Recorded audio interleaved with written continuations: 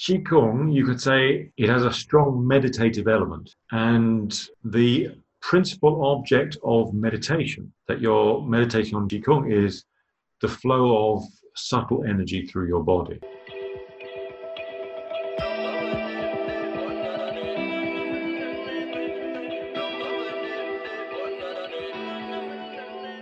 Hi, and welcome to today's podcast. Today, we are speaking to Toby Ouvry.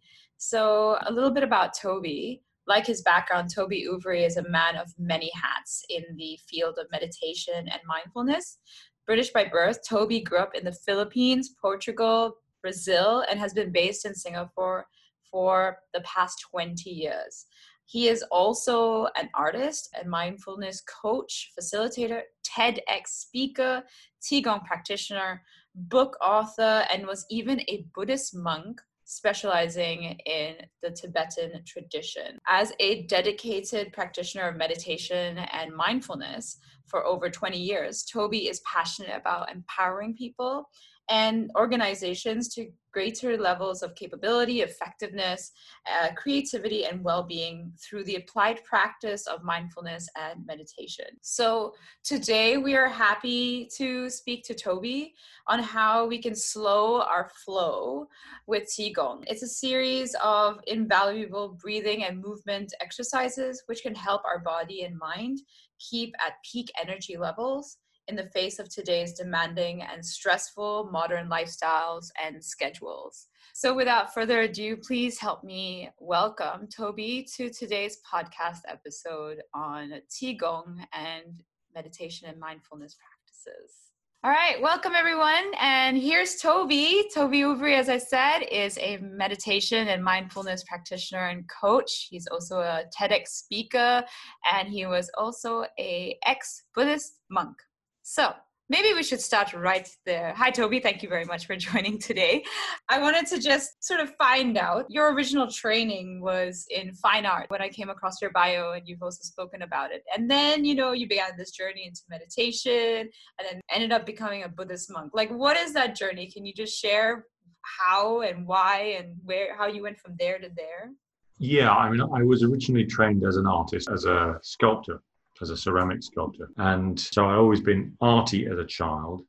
And I really was quite good at art. I also chose fine arts as a degree because it was one of the only places where you could kind of really explore in a free-form way who you were and what you enjoy at the same time as doing your degree. Towards the end of my degree, I got into a guy called Joseph Beuys, who you might have heard of. He's a very famous, probably the most famous post-war German artist. One of the things that he was famous for was his idea of social sculpture, which was essentially the idea that, because we're social animals, everything that you're doing is changing things, is creating new things, whether you're aware of it or not. So he essentially was into this idea of everybody's an artist, everybody's creative, and that the domain of the artist is no longer just the fine arts in the sense of painting and sculpture and other things, but is actually your life, and your way of going and being in the world is artistic or creative in nature.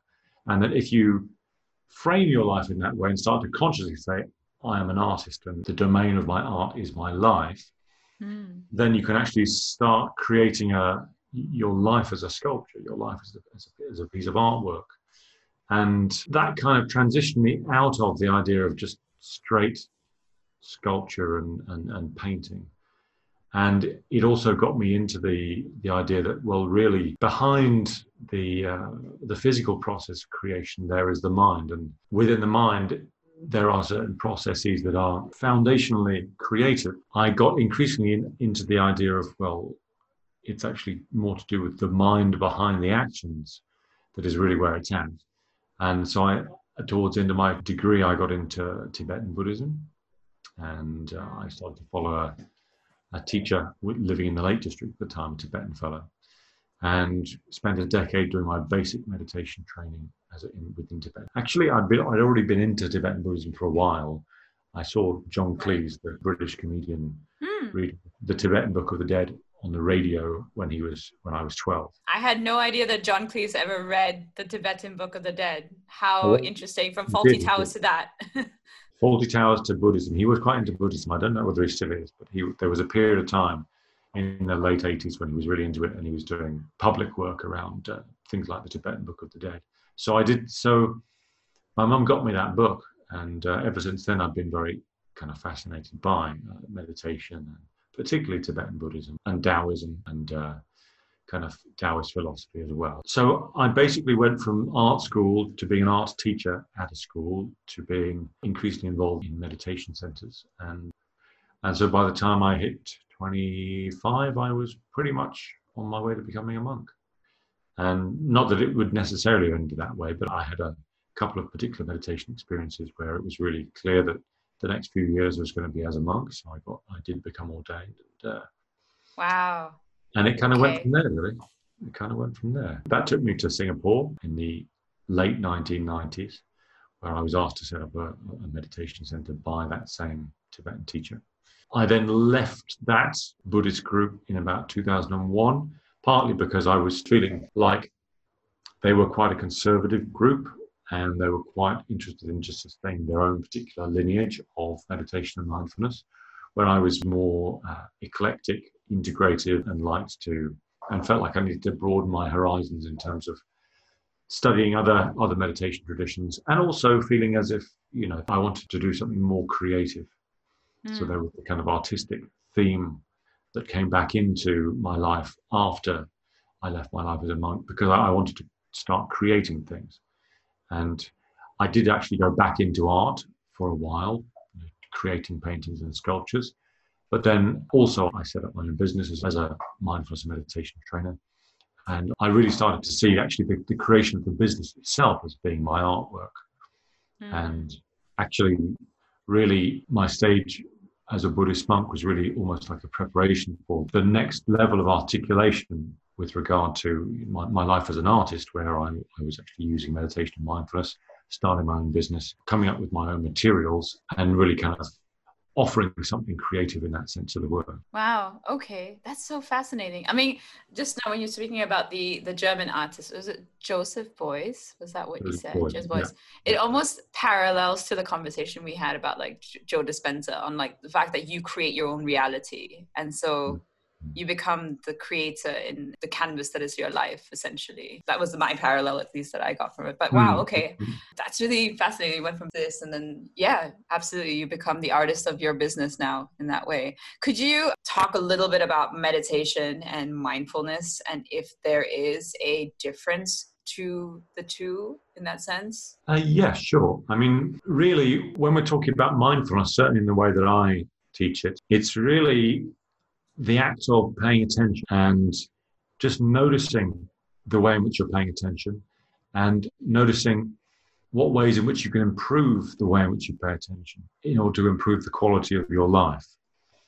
So when I was a Tibetan Buddhist, the definition of meditation that I was taught the definition of mindfulness that I was taught, it's an all-accompanying mental factor whose function is to remember what you're doing. Okay.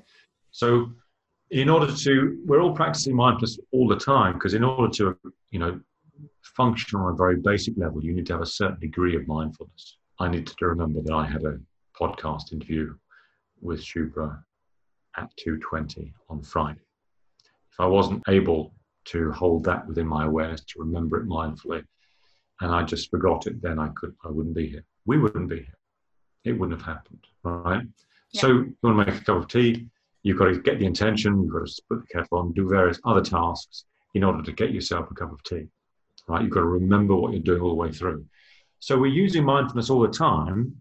A mindfulness practitioner is just somebody who's interested in what ways of paying attention work, in the sense of they help me to become more effective in life, they help me to be happy and have a better time. What ways of paying attention work against me? Okay. And how can I improve the way in which I pay attention in order to improve my quality of life, both in terms of effectiveness and in terms of the amount of enjoyment or pleasure or fulfillment that I get from it. So mindfulness is going on all the time, and a mindfulness practitioner is someone who's interested in getting better at paying attention in order to improve their quality of life. Can you tell me the connection of that? So like by paying attention a lot more, how does that benefit the quality of life? Like, why should a person be mindful? if you take as a very simple example, if you've got a series of work tasks to perform during the morning. So if you do one at a time, focusing gently on each one, just, one after the other, taking short breaks in the interim time between tasks, then you can have a very enjoyable time, relaxing, being productive and effective whilst doing your tasks. If you come to the same point in the morning, you've got 5 tasks, you start on one, then you could feel anxious about another one, so you change task. Then you start the second task, then you start feeling anxious about the third task. You start that one, you stop in the other one. You come back to the first task, which you've half started, and now you're feeling dissatisfied because you've half started it and you haven't got it done. So by the time you're feeling quite unsettled, you haven't really got anything absolutely done yet, and you're not having such a good time of it. So the way in which you pay attention to work tasks, for example, has a big influence on the level of satisfaction that you experience as you're doing it, the level of effectiveness that you have when you're doing it, and how sustainable or not you're being with your process of attention. Yeah. Because I can imagine you're expending so much energy if you're jumping back and forth during each one as well, right? Yeah, if you're jumping back and forth, and if you're feeling dissatisfied or anxious, and that the attention shifting is creating even more anxiety, then it's not optimal. It's not effective either in terms of enjoyment or effectiveness. So there's a simple example. Another example is, well, if someone's done something that has upset you, and your mind continually dwells upon the particular things about that person that cause you to be upset and that you don't like, then that person's going to appear fairly horrible to you, right? And every time you think about them, you're going to get stressed or anxious, or you're going to develop negative emotions, right? So actually, that person isn't just those things that you've been focusing on. There are other parts and aspects of that person that you could be focusing on equally. And if you focus on other parts of that person or other aspects of that person, they would appear differently to you. Right. So you're creating the way in which you experience that person. So right. I can control to an extent, in certain degree, the way in which I experience other people and myself through what I'm paying attention to about that person or about myself. And a really simple example, quite often people are very focused on the things that they've done wrong during the day and that haven't gone right for them. Oh my God, absolutely. Parents are like always doing that, I think, half of the time. Yeah, and we're also doing it with ourselves. Yeah. We're also very focused on the things that we didn't do right. And so at the end of the day, we've done 10 things fairly well. We've made one mistake and we're dwelling on the mistake. And we're letting that focus shape the way in which we perceive our day and ourselves. So it is possible to pay attention to ourselves, to our day, to our experience in a way that changes that experience, changes our relationship to ourselves. And all of that is really the art of mindful attention in the moment, right? Another basic question to ask yourself was, well, what is the way of paying attention that is optimal for this moment? Yeah. So one thing about mindfulness is the optimal object of mindfulness for you during the day is always changing. So, for example, if I'm on a podcast getting interviewed by Shubha and I'm thinking about the game of squash I'm going to play later and the strategy I'm going to use and all that, then that's not optimal. I'm not likely to come up with anything very intelligent in this podcast because I'm thinking about something else. My attention is somewhere else whilst I'm here, right? So it's really important for me, if I want to bring an optimal experience to the podcast, to be focused on you, your questions, our conversations, and paying attention to the thread of that conversation, right? That is the optimal point of focus for this moment now. Right. However, if I finish the podcast and I'm going into a coaching session with a client, and I'm still thinking about the podcast and waxing lyrical about Qigong and my life as a monk and so on and so forth, then that's not going to make me the best coach in the world. So I need to have a slightly different, where my focus is now the client, their story, the things that they want to accomplish, and how I can best help them. So now I'm shifting my attention to them during that activity, And again, if I finish the activity, I go play squash. I'm still thinking about my coaching client. Then I'm not going to play squash optimally. So during the day, there are many different ways of paying attention that I need to shift into in order to be appropriate for this particular task. Right. Yep. Absolutely. So then with meditation, is mindfulness incorporated in meditation, or is it just one facet of it? Or is it sometimes you use it, sometimes you don't? Like, can you explain what is meditation then for people? Sure. So mindfulness is attention to the way in which you pay attention. Yes?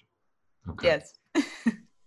So, attention to the way that you pay attention. Yes. Yeah. Mindful of the way in which you're paying attention to things. Okay. And making shifts in your mindful attention according to what's optimal. Okay. So in order to meditate, you need to be mindful. You need to be able to remember what you're doing. All right.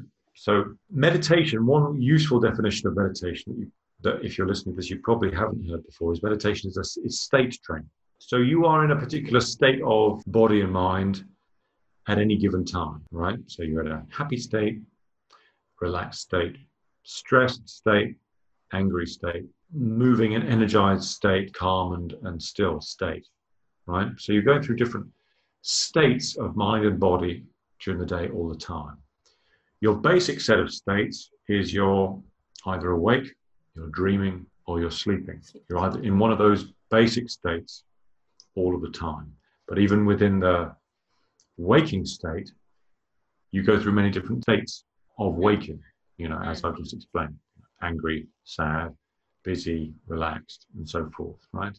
Right. So meditation is the art of learning to shift yourself consciously into different states of mind, different states of body, and to increase your access to what you might call positive state, okay? So that you spend more of your life and more of your day in positive states of body, mind, and heart that give rise to happiness and well-being.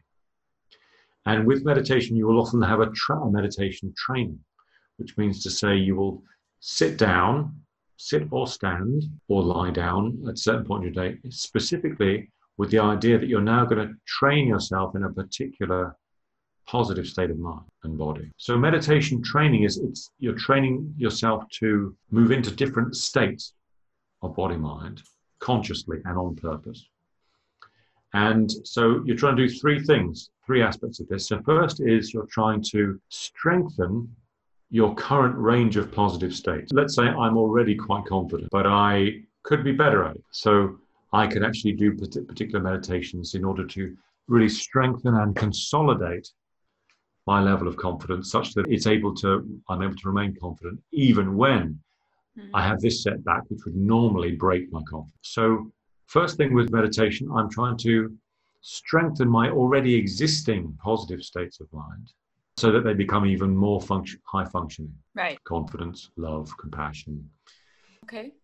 I don't think I've ever heard that where you can strengthen a state using the meditation. I mean, most people I think have this idea that it's meant for relaxation and de-stressing, and then maybe to help you sleep. And like those are like the three major ones. But I didn't realize that you could use it also to enhance a positive state of being as well. Yeah, of course. So any state that you want, you can meditate on. To meditate on really means to dwell upon a particular thing. So if somebody says to you, Shubhra, I want to marry you. And then you go, well, let's say you're not, I know you're married. Let's say before you were married, a boy says, Shubhra, I want to marry you. I'm totally in love with you. And you quite like this boy, but you're not really sure, right? So you say, well, okay, let me go and meditate on it. Give me a while. You then go away and you think deeply, well, do I really want this person in my life? Is it the right one? What am I feeling here? So you dwell deeply upon that question, should I marry him or not? And you go deep and you examine it and you just dwell deeply on that subject. You focus deeply upon it. So to meditate means to dwell deeply on a particular subject. So let's say I want to develop my confidence. I then identify ways in which I can really dwell upon in a way that is going to increase my familiarity with that state of confidence. Right? So once I've done that, I can then sit down every day and focus on bring my mind into that state of confidence, and then I really just let myself soak in it. I dwell upon it in meditation. Like taking a bath, I just soak myself in that state of confidence such that I come out of it feeling like, wow, I really have strong access to this state of confidence now. I really feel confident, and it's very easy for me to sustain that feeling of confidence in my life. Or you could be confidence, courage, more loving or patient, more focused, you can build any quality you like in meditation. It's completely open to you. You decide what you want. Okay, Right. you can create your own meditation practices, and that's quite a lot of what I do in coaching. Is I coach my clients to identify what it is they want to build, what qualities they want to build in their life. Then we create meditations for them to do, and then they do them. So then Awesome. they have actual practices they do to help them to develop competency and confidence in themselves, developing and having those qualities. So it's almost like a customized meditation plan for people. Absolutely. Like Wow. that.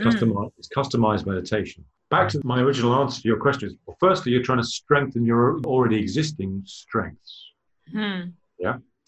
Secondly, you're trying to develop the capacity to deal better with the difficult or unsettling states that you go through. Right. In the day. So how can I better deal with an anxiety attack, with my short temper? So as a meditator, I'm very interested in how I can navigate the current difficult states of mind that I have better. The idea would be here that first of all, we're not put off when we experience a difficult state. Yes. We can navigate it better. If we can navigate it well enough, then what often happens is we start to see the possible use of that current state of mind that is currently not useful to me because it's unsettling to me. Right. So a simple example is negative aggression. Let's say I find myself becoming negatively aggressive and impatient on a regular basis. And that, messes up my relationships. So that means I can't accomplish certain things, certain tasks where I need patience, and I get discouraged easily and so forth, right? That state of mind is working against me. It's not helping me in my life. So let's say I learn to be patient. So you have impatience. I get used to when I start to feel impatient, I learn to be more patient and more accepting. Okay. So then I can navigate the times when I start to get upset and impatient better by being patient and accepting. Okay. So then what starts to happen is then I notice, okay, now that I've got my anger under control or frustration under control, maybe I can actually use this frustration to develop my willpower. That forcefulness, you can learn to actually redirect the force that was impatience, frustration, anger towards willpower, being powerful and polite and just moving in this direction. So once you learn to deal with your so-called negative states of mind better, then you can actually learn to redirect those states to your advantage. So you're actually getting value from the states of mind that were previously messing you up. And you do this through meditation, where you would sort of work through, like, for example, let's take the impatient one. You'd work through the feelings of impatience, and then you somehow, through the meditation, you get aware of, like, the different things, and then you somehow try to redirect it into the willpower. Is that how you would do it? Yeah, and you would do it over stages. So first of all, let's say you would be working on becoming more patient and accept. And then once you had developed that competency to a reasonable degree, you can then talk about re-encountering the anger and redirecting it in another direction so that it takes you towards something useful rather than against something. So once you've got it under control, so to speak, you can then talk about redirecting it, turning it into something useful. But you would do this all through a series of meditations, like slowly over time? Well, and actions. Over time, yes. But you basically, the meditation, if you're doing that as a meditation, you'd be identifying what particular practices can I do, ways of paying attention, in order to shift from frustration to acceptance. What does that move look like? And then once you've identified how to do that, you would then meditate on you maybe for 10 minutes every day for a couple of weeks. You would actually practice that move. Right. You would recreate the frustration and anger. You would practice being accepting. You would develop your capacity to do that on a practical level and the meditation is the practicing, moving from frustration to acceptance. So you practice. So meditation is state training. So here you're practicing move from the state of frustration to the state of acceptance. You're practicing that movement in meditation, right? And then getting to know what that feels like. So once you develop your capacity to do it, once you know how to do it, then you can do it in your life. When it's your frustration arising, you know how to shift in real time. Yeah. Because you practiced it in meditation. So you've practiced shifting from frustration to acceptance in meditation, over time, that practice then becomes part of who you are. You now know how to do it in your daily life. So now you can practice shifting your state as you're going about your daily life because you know how to do it because you practice. So there's an aspect of visualization a little bit in it as well as part of the meditation in a way.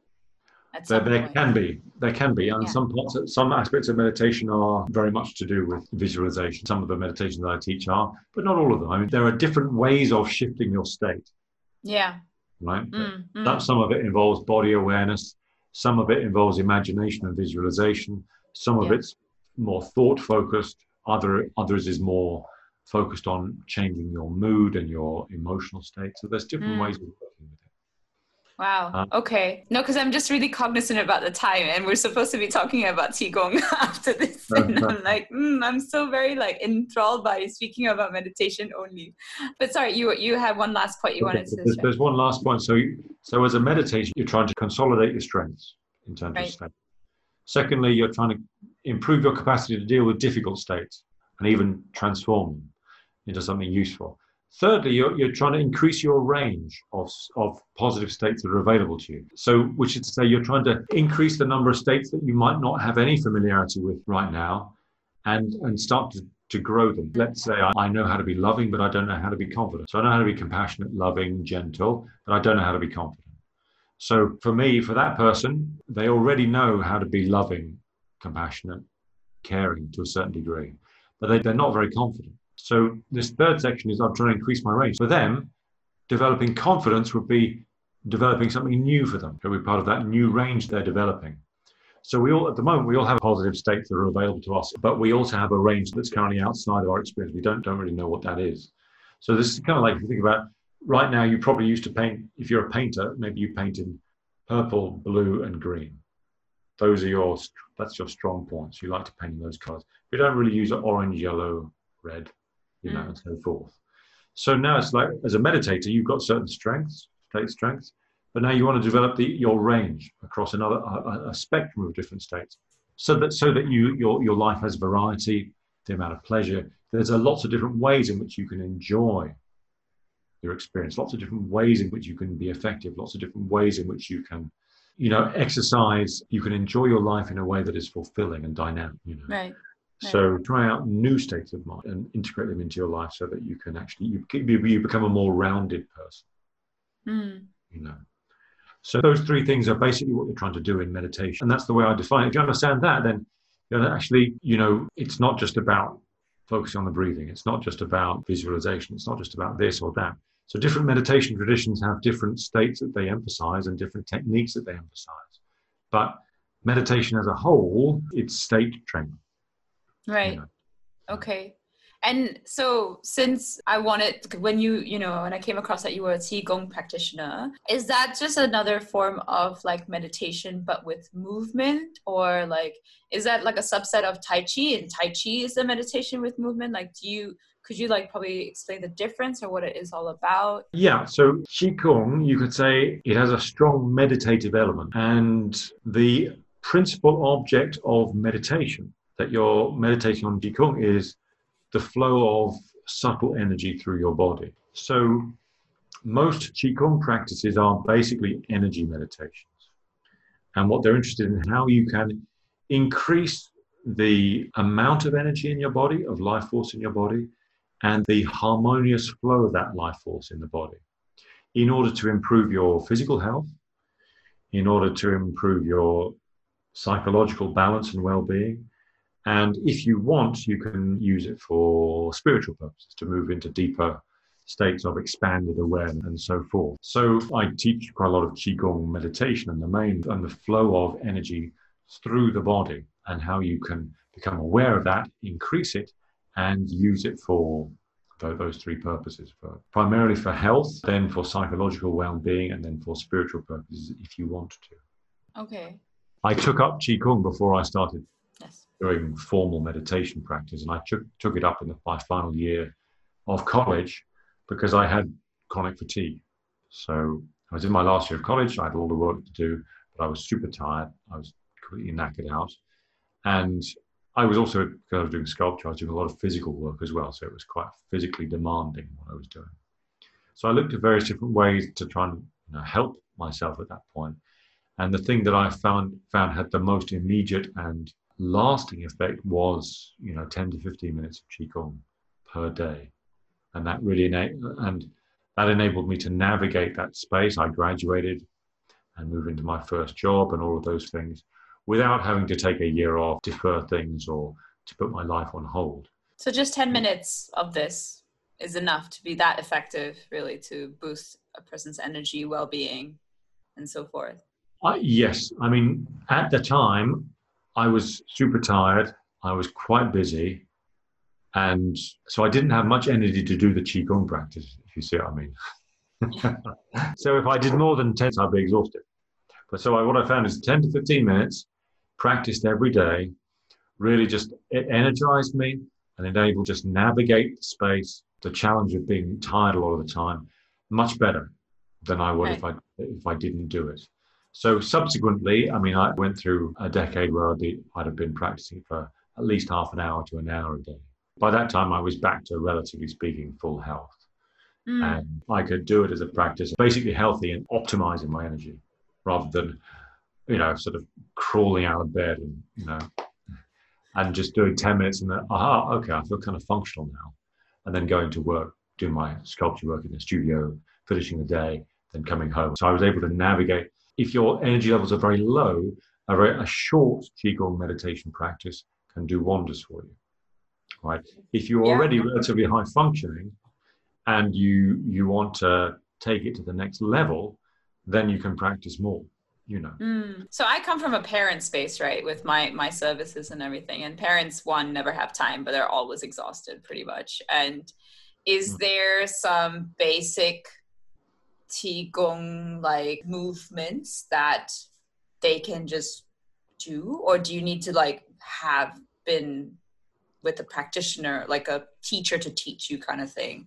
Or can there just be one or two things that they can do already on their own? No, yeah, 100% you can. I mean, what I thought I'd explain in this session, there are plenty of things that I could be talking about, be done as practices where you don't necessarily need to know some complicated moves. Mm-hmm. So, for example, one principle that I still use a lot that is basically Qigong, and again, I got good at this when I had chronic fatigue because I really had very little energy, right?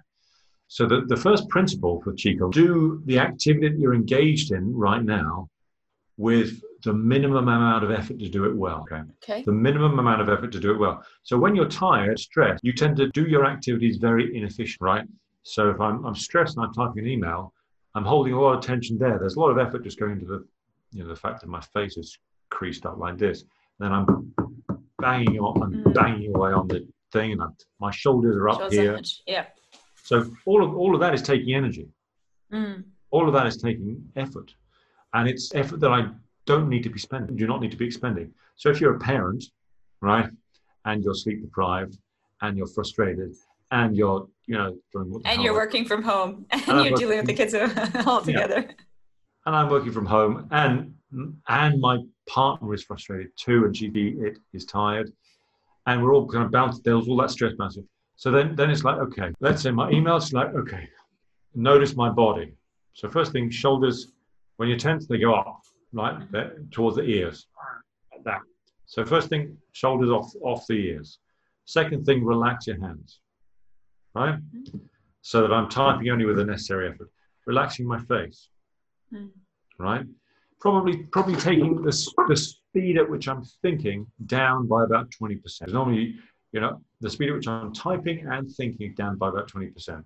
When you're typing too fast, you're making a bunch of errors. So you have to type, delete. So you go slower, but you make fewer mistakes. So you're going at the same speed, but you're going slower. You get what I mean? Right? And I'm thinking slower, but more clearly, right? So I then discover, actually, I can get a number of emails done with much less effort than I thought I needed, right? And I can save 10% of my energy just mindfully doing emails in that way when I'm at my computer station, or just typing away, composing articles or whatever I'm doing, right? Right. So when I sit down at the computer, I say, okay, no more effort than necessary, right? That I can learn to do my computer station work in a way that is much more ergonomic, where I'm Right. saving energy, right? And if, let's say, well, we all spend quite a lot of time on the computer today, particularly if it's part of our job, then let's say if by doing that, I can save between 10 and 20% energy over the course of a day through good, ergonomic posture and effortfulness. So then that's 10 to 20% extra energy that I can be using to enjoy myself in the evening, to cope with my life as a parent, to take the edge off the stress that I'm experiencing. Right. I used to do that with my when I was in the sculpture studio. I'd be lifting bags of plaster and bags of clay and, to kind of pulling my sculptures onto plinths and things like this. So again, if you take a 20 kilogram bag of clay, it's quite a heavy object. Yeah. But if I would practice just only the amount of effort that I need. So actually, you need grip strength. Yeah. You need to brace your shoulders, lower back. And then if you're squatting, you need like a flat foot squat. So you're squatting using your glutes and thighs. Other than that, you can keep your body quite relaxed. It's remarkable how relaxed you can be whilst lifting quite a heavy object. Grasping the thing is, oh my God, it's heavy. Like that, and you're using a lot of energy that you don't need to be. So I'm just only use the muscles you need to use to lift the object or to move the thing. Okay. I can do a good day's work without a whole lot of energy because I have chronic fatigue pretty well if I'm working like that. And actually, because I feel like I have a finite resource of energy, I actually learn that. But then I can take that into the rest of my day or the rest of my life after that. And it's like, only as much effort as you need, right? This is like a principle with Qigong. You can explore it in your body if you're doing physical movement, but then you can also explore it in terms of the way in which you approach problems mentally. So a lot of people are just expending a huge amount of mental energy just thinking about stuff all the time. Yeah.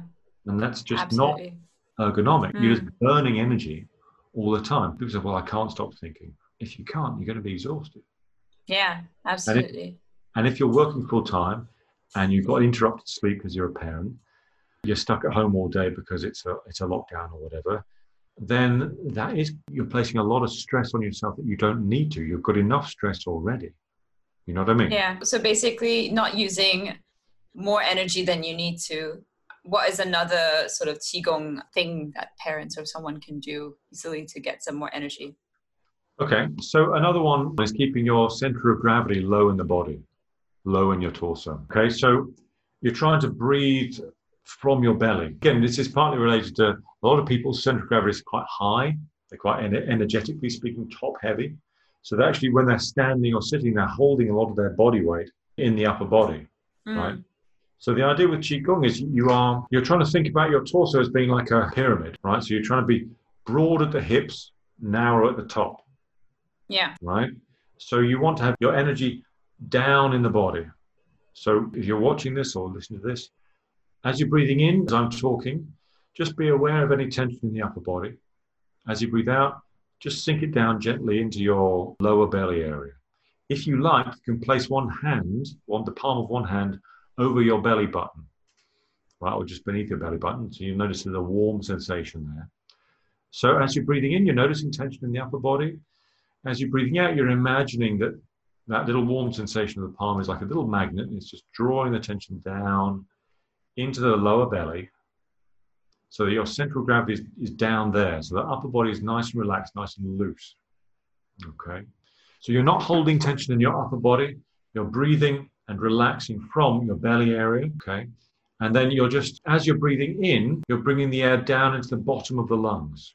And filling the lungs from the bottom up. So if you do that, what you'll notice is that your belly goes out a couple of centimeters as you breathe in. Then you'll feel your rib cage filling up. Then finally, as you reach the top of your breath, you'll notice your clavicles filling up like that. Okay. So, and then as you exhale, clavicles go down, rib cage goes down, and finally the belly moves back to resting position. So I'm trying to breathe. I'm keeping my center of gravity low in the belly. I'm trying to breathe from the bottom of the lungs. Like that. So that way I'm keeping my upper body relaxed, my center of gravity nice and low. That is an ergonomic sitting or standing posture. So when I sit or stand, my center of gravity is not high up like this. It's down low in the belly. All right. So my center of gravity is low in the belly. Other characteristics, this is just awareness of posture, really, how you hold your body. When you're tense like this, right, there's a lot of upper body tension. Again, shoulders go towards the ears. So keep your shoulders off your ears. So my shoulders are just gently open, but down off the ears like that. Okay. So we talked about it a little bit earlier with the ergonomic activities, but be aware of your facial expression, relax. So again, if you're tense, if your mind is anxious, then that'll describe itself in your facial expression. Again, you're holding a lot of tension in the face. Yeah. Right. So you want to be aware of your face, just at least moving towards relaxation there. If you can, towards a half smile. Right. So not just a half smile, right? So a half smile has a particular chi or particular energy, which is to say, I am calm but strong. I'm accepting but positive. My physiological expression on my face describes my energy. So if I can relax my face a little bit, smile a little bit, then there's a different chi, a different energy that starts to come into my face, and from my face it comes down into my body. Okay. So another simple principle with Qigong is actually just simply to feel like your body is alive. It sounds like a funny thing, right? But quite often it feels like we've got ourselves in the cockpit in the brain area, and then our body's like some kind of machine that we're just kind of operating on like this. So with Qigong, you're really trying to feel and experience as if your body is a living creature, is a living thing full of energy, full of life force, which of course it is actually. It is, because we're all alive, right? It is. So you're really trying to get in touch with the life force within the body through awareness. Imagining that you can feel all the different parts of your body softly and feel the life force of them. And just awareness of the fact that your body's a living thing and tuning into that increases the amount of life energy that you start to experience within your body. That sounds really simple, right? Really simple, but it's like if you really feel your body properly, feel the living nature of the body properly, then that encourages the life force into the body to flow in a more gently greater manner, but also in a more harmonious manner. Okay. And then one simple breathing technique that you can try out as an extension of that is what I call full body breathing. Okay. So what this means is when you're breathing in and out, you're not just breathing in and out with your nose, your mouth, your lungs. As you're breathing in, you're feeling as if all the cells in your body are breathing in with you, energizing as you inhale. And then as you're breathing out, you're feeling all the cells in the body breathing out with you, releasing tension, releasing stuck life energy within your body. So you're breathing in, you're energized, the whole body's energizing, taking in life force, taking in chi, breathing out, whole body's releasing stuck energy, relaxing, allowing the chi to flow through the body more fully. So full body breathing is another really simple. I mean, if we were moving on to movement forms, I normally practice the full body breathing before doing any movement, So yes, those are like just really simple awareness practices. Those three are important ones, and you can take them into any other Qigong practice that you evolve in. Doing your daily activities, any activity with no more effort than is needed, keeping your center of gravity low in the belly and breathing with the whole body and treating your body as if it were a living organism, being aware of your body as a living organism. Right. One final thing. With Qigong, we're trying to be aware of ourselves, the Qi in our body, the energy in our body as being part of a much greater body of energy and life force in the planet, right? So we also practice awareness of these larger life sources of energy and life force and tuning into them. So the immediate one right beneath us is the planetary being, the earth beneath us. So with Qigong, we relate to the planet as if it were a living thing full of life force and energy, and practice tuning into that and feeling that rising up through our feet, to our point of contact with the earth, and practice actually receiving that planetary life force into the body in order to increase our own life force. So similarly, we have sky and stars above us and around us, so a huge resource of universal chi above us. So again, just being aware that we have this huge resource of energy above us and around us, and again, tuning into that using our awareness. So again, one simple thing you can do with that is, let's say you're sitting on a chair with your feet on the floor and your head, or your crown of your head upright. So as you're breathing in, you spend a bit of time just really softening the soles of your feet and trying to feeding the flow of earth energy up from the earth up into your body through the soles of your feet. And then similarly, you can practice breathing through your crown, whereas you're breathing in, you imagine yourself taking in energy and life force through the crown of the head from sky and stars, right? So down into the body from the crown. So then you're practicing just connecting yourself to these two meta resources of energy, the planetary being beneath us and the sky and stars above us, and bringing them into the body. Just learning, it's almost like plugging stuff into, a wall socket. Yeah. So you Recharge. So it's free energy, and it's available to us. Once you know how to access it, it's free. It's not difficult to do, in fact. Once you practice it, if you've done it, it's very easy to do. And just, suddenly you've got 10, 15% more energy than you had before, just because you're plugging into an available resource that is right there, just using your attention, your awareness to direct it into you like that. Right. That's amazing. Okay. So then, Toby, if people wanted to get more information about Qigong or meditation or mindfulness practices, like what services do you offer to clients? So if you go to tobyouvry.com, probably the simplest one, then you'll see that I offer already a huge resource there. There's probably 300 articles, a number of meditation recordings and so forth. So you can go there and you can sign up for my newsletter. I send one out every week, one or two out every week, where you could find meditations, meditation articles, mindfulness recordings and so forth. And you can also find out the schedule of classes that I have. So I have regular weekly meditation classes. I have one a week on a Sunday currently, that is a Qigong meditation. And then I have a series of Qigong workout classes. These are actually movement form classes that you can tune into. And I also do one-to-one. So I do one-to-one coaching, both as a life coach, a meditation coach, as well as a Qigong teacher. So according to what you want, you can pretty much find it there. Amazing. We'll put those links in the show notes underneath this episode. But yes, thank you. And I want one last question is, what is a shift that you would like to create in the world with your craft?